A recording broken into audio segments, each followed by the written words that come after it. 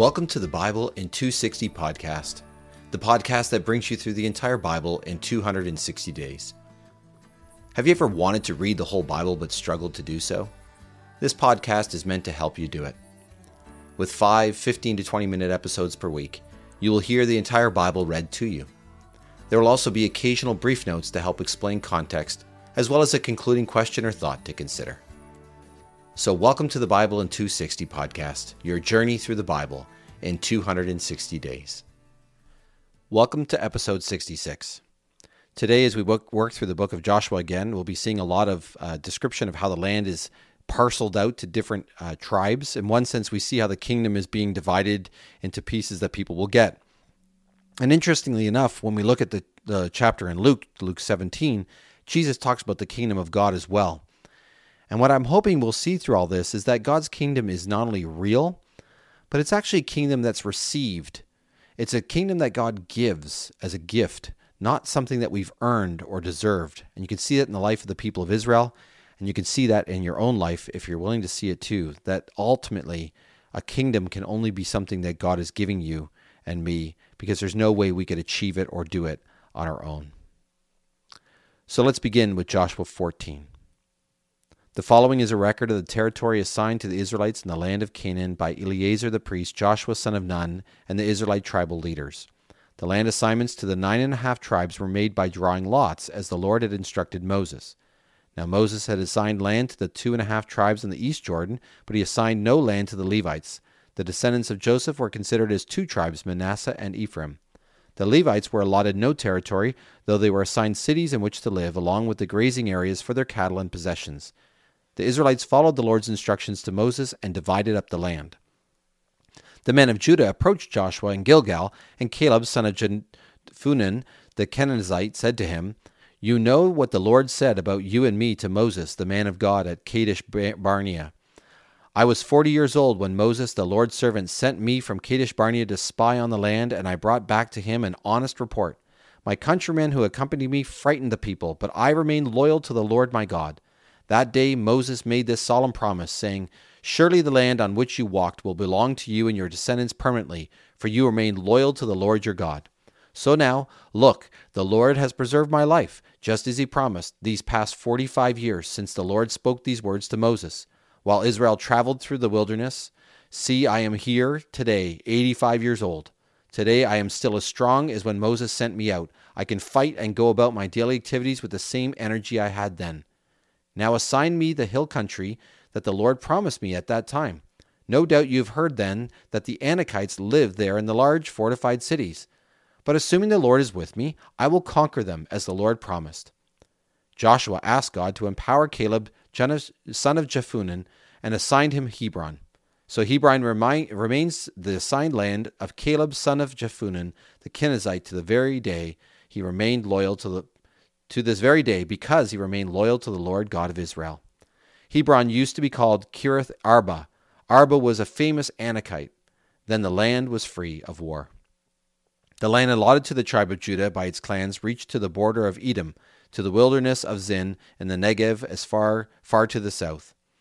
Their southern border started at the southern tip of the Salt Sea, extended south to the Scorpion Ascent, crossed to Zin, went up from the south to Kadesh Barnea, crossed to Hezron, went up to Adar, and turned toward Karka. It then crossed the Asmon, extended to the stream of Egypt, and ended at the Mediterranean Sea. This was their southern border. The eastern border was the Salt Sea to the mouth of the Jordan River. The northern border started north of the Salt Sea at the mouth of the Jordan, went up to Beth Hoglah, crossed north of Beth Araba, and went up to the stone of Boha, son of Reuben. It then went up to Debir from the valley of Achor, turning northward to Gilgal, which is opposite the pass of Adumim, south of the valley, crossed to the waters of En-Shemesh, and extended to En-Rogel. It then went up to the valley of Ben-Hinnom, to the slope of the Jebusites on the south, that is Jerusalem, going up to the top of the hill opposite the valley of Ben-Hinnom to the west, which is the end of the valley of Rephites to the north. It then went from the top of the hill to the spring of waters in Nephtoah, extended to the cities of Mount Ephron, and went to Bala, that is Kiriath Jearim. It then turned from Bala westward to Mount Seir, crossed to the slope of Mount Jearim on the north, that is Kesalon, descended to Beth Shemesh, and crossed to Timnah. It then extended to the slope of Ekron to the north, then went toward Shikkerin, across to the Mount Bala, extended to Jabneel, and ended at the sea. The western border was the Mediterranean Sea. These were the borders of the tribe of Judah and its clans. Caleb, son of Jephunneh, was assigned Kiriath Arba, that is Hebron, within the tribe of Judah, according to the Lord's instructions to Joshua. Arba was the father of Anak. Caleb drove out the 3 Anakites, Sheshai, Ahim, and Talmai, descendants of Anak. From there he attacked the people of Debir. Debir used to be called Kiriath Sepher.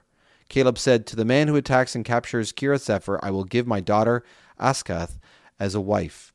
When Othniel, son of Kenaz, Caleb's brother, captured it, Caleb gave Achish his daughter to him as a wife. One time, Achish came and charmed her father so that she could ask him for some land. When she got down from her donkey, Caleb said to her, "What would you like?" She answered him, "Please give me a special present. Since you have given me land in the Negev, now give me springs of water." So he gave her both the upper and lower springs. This is the land assigned to the tribe of Judah by its clans. These cities were located in the southern extremity of Judah's tribal land near the border of Edom: Kabzeel, Eder, Jagur, Kinnah, Dimonah, Adada, Kedesh, Hazor, Ithnan, Ziph, Telem, Beloth, Hazor, Hadathath, Kiriath Hezron, that is Hazor, Amma, Shema, Moladah, Hazar, Gada, Heshbon, Beth Pelet, Hazar, Jual, Beersheba, Bezothiah, Bala, Lim, Ezem, Eltwad, Kezi, Hormah, Ziklag, Madanan, Zananath, Laboth Shaim, Aline, Rimnon, a total of 29 cities and their towns. These cities were in the foothills: Eshtola, Zorah, Ashnan, Zanon, En-Ganim, Tapua, Enam, Jarmuth, Adalam, Zokah, Eskala, Jarayam, Adithaim, and Gederah, or Gederathaim, a total of 14 cities and their towns. Zenan, Hadashath, Migdal-Gad, Dilian, Mizpah, Joktheel, Lachish, Boskath, Eglon, Kabon, Lamas, Kitlish, Gederoth, Beth-Dagon, Naaman, Magadah, a total of 16 cities and their towns. Libnah, Ether, Ashon, Iftah, Ashna, Zebad, Kiliah, Ashbid, and Mirshan, a total of 9 cities and their towns. Ekron and its surrounding towns and settlements, from Ekron westward and all those of the vicinity of Ashdod and their towns, Ashdod with its surrounding towns and settlements, and Gaza with its surrounding towns and settlements, as far as the stream of Egypt and the border of the Mediterranean Sea.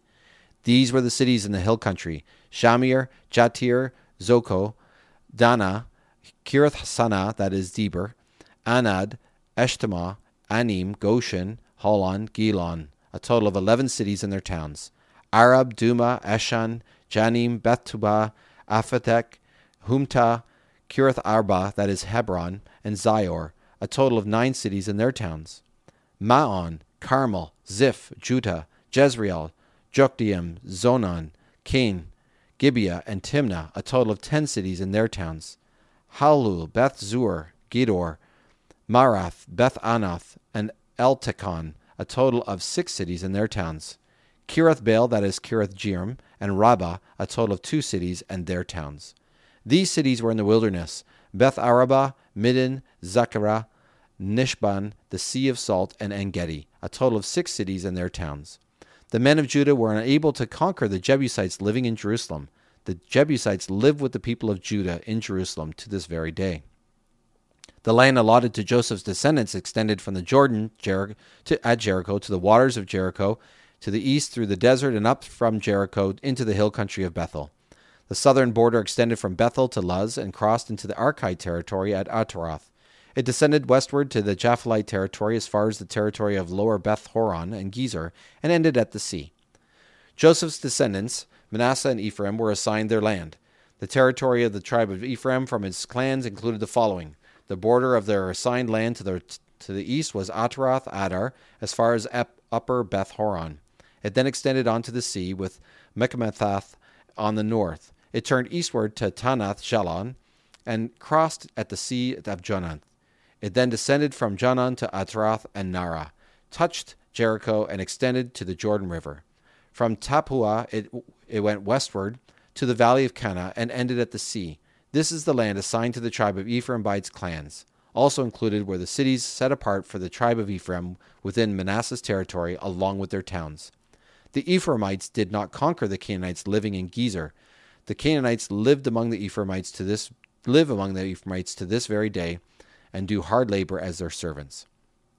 The tribe of Manasseh, Joseph's firstborn, was also allotted land.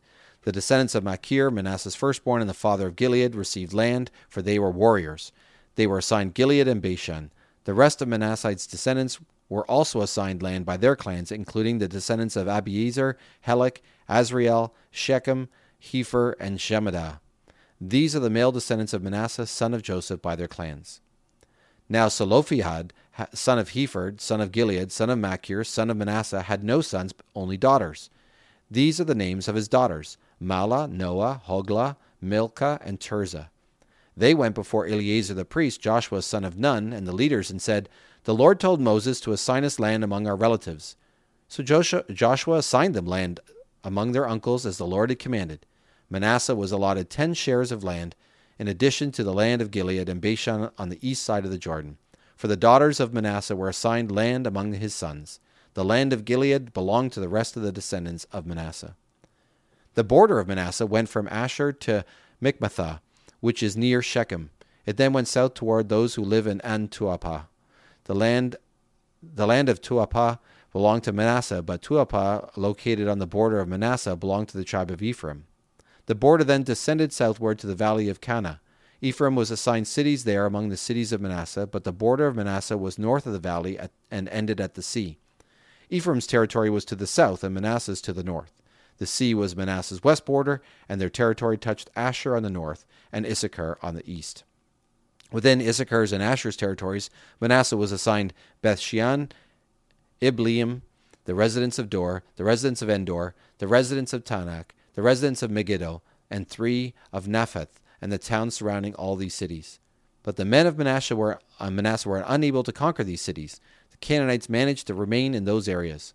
Whenever the Israelites were strong militarily, they forced the Canaanites to do hard labor, but they never totally conquered them. The descendants of Joseph said to Joshua, "Why have you assigned us only one tribal allotment? After all, we have many people, for until now the Lord has enabled us to increase in number." Joshua replied to them, "Since you have so many people, go up into the forest and clear out a place to live in the land of the Perizzites and Rephaites in the hill country of Ephraim, if the hill country of Ephraim is too small for you." The descendants of Joseph said, "The whole hill country is inadequate for us, and the Canaanites living down in the valley in Beth-shean and its surrounding towns and the valley of Jezreel have chariots with iron-rimmed wheels." Joshua said to the family of Joseph, to both Ephraim and Manasseh, "You have many people and great military strength. You will not have just one tribal allotment. The whole hill country will be yours. Though it is a forest, you can clear it and will be entirely yours. You can conquer the Canaanites, though they have chariots with iron-rimmed wheels and are strong." So I hope you made it through all the list of those names and those towns. I'm glad I made it through. I don't know if I pronounced them all properly, but the point I think that's bigger that we need to remember is that God is the one who is giving this kingdom to them. And again, it's a gift, and it's requiring some trust and effort on them and their part to trust God and to step into it and to receive it and to receive it by faith. And so with that in mind, let's turn to Luke 17 and hear what Jesus has to say about the kingdom of God. Jesus said to his disciples, "Stumbling blocks are sure to come, but woe to the one through whom they come. It would be better for him to have a millstone tied around his neck and be thrown into the sea than for him to cause one of these little ones to sin. Watch yourselves. If your brother sins, rebuke him. If he repents, forgive him. If he sins against you 7 times in a day and 7 times returns to you saying, 'I repent,' you must forgive him." The apostles said to the Lord, "Increase our faith." So the Lord replied, "If you have faith the size of a mustard seed, you could say to this black mulberry tree, 'Be pulled up by the roots and planted in the sea,' and it would obey you. Would any of you say to your slave when he comes in from the field after plowing or shepherding sheep, 'Come at once and sit down for a meal'? Won't the master instead say to him, 'Get my dinner ready and make yourself ready to serve me while I eat and drink? Then you may eat and drink'? He won't thank the slave because he did what he was told, will he? So you too, when you have done everything that you are commanded to do, should say, We are slaves, undeserving of special praise. We have only done what was our duty." Now on the way to Jerusalem, Jesus was passing along between Samaria and Galilee. As he was entering a village, 10 men with leprosy met him. They stood at a distance, raised their voices, and said, "Jesus, Master, have mercy on us." When he saw them, he said, "Go and show yourselves to the priests." And as they went along, they were cleansed. Then one of them, when he saw he was healed, turned back, praising God with a loud voice. He fell with his face to the ground at Jesus' feet and thanked him. Now he was a Samaritan. Then Jesus said, "Were not 10 cleansed? Where are the other 9? Was no one found to turn back and give praise to God except this foreigner?" Then he said to the man, "Get up and go on your way. Your faith has made you well." Now at one point the Pharisees asked Jesus when the kingdom of God was coming. So Jesus answered, saying, "The kingdom of God is not coming with signs to be observed. Nor will they say, 'Look, here it is,' or 'there.' For indeed the kingdom of God is in your midst." Then he said to his disciples, "The days are coming when you will desire to see the days of the Son of Man, and you will not see it. Then people will say to you, 'Look, there he is,' or 'Look, here he is.' Do not go out or chase after them. For just like the lightning flashes and lights up the sky from one side to the other, so will the Son of Man be in his day. But first he must suffer many things and be rejected by this generation. Just as it was in the days of Noah, so too it will be in the days of the Son of Man. People were eating, they were drinking, they were marrying, they were being given in marriage, right up to the day Noah entered the ark. Then the flood came and destroyed them all. Likewise, just as it was in the days of Lot, people were eating, drinking, buying, selling, planting, building. But on the day Lot went out from Sodom, fire and sulfur rained down from heaven and destroyed them all. It will be the same on the day the Son of Man is revealed. On that day, anyone who is on the roof with his goods in the house must not come down to take them away, and likewise the person in the field must not turn back. Remember Lot's wife. Whoever tries to keep his life will lose it, but whoever loses his life will preserve it. I tell you, in that night there will be 2 people in one bed. One will be taken and the other left. There will be 2 women grinding grain together. One will be taken and the other left." Then the disciples said to him, "Where, Lord?" He replied to them, "Where the dead body is, there the vultures will gather." This may seem a bit of a strange story and parable that Jesus is giving here, but he's basically teaching them that when he comes and returns as the king of the kingdom, every eye will see him. It will be like lightning flashing through the sky. And in that day, those who have been willing to set aside their own life, in a sense, willing to say to Jesus, "You're king, not me," will enjoy Jesus and his kingdom forever with him. Thanks for listening to the Bible in 260 podcast. May what you have heard speak to your heart and mind today. The scriptures quoted are from the Net Bible, http://netbible.com, copyright 1996, 2019, used with permission from Biblical Studies Press, LLC, all rights reserved. Our theme song for the podcast is The Call by Emily Ruth. You can find The Call and other music by Emily Ruth on Apple Music or Spotify or wherever you find your music.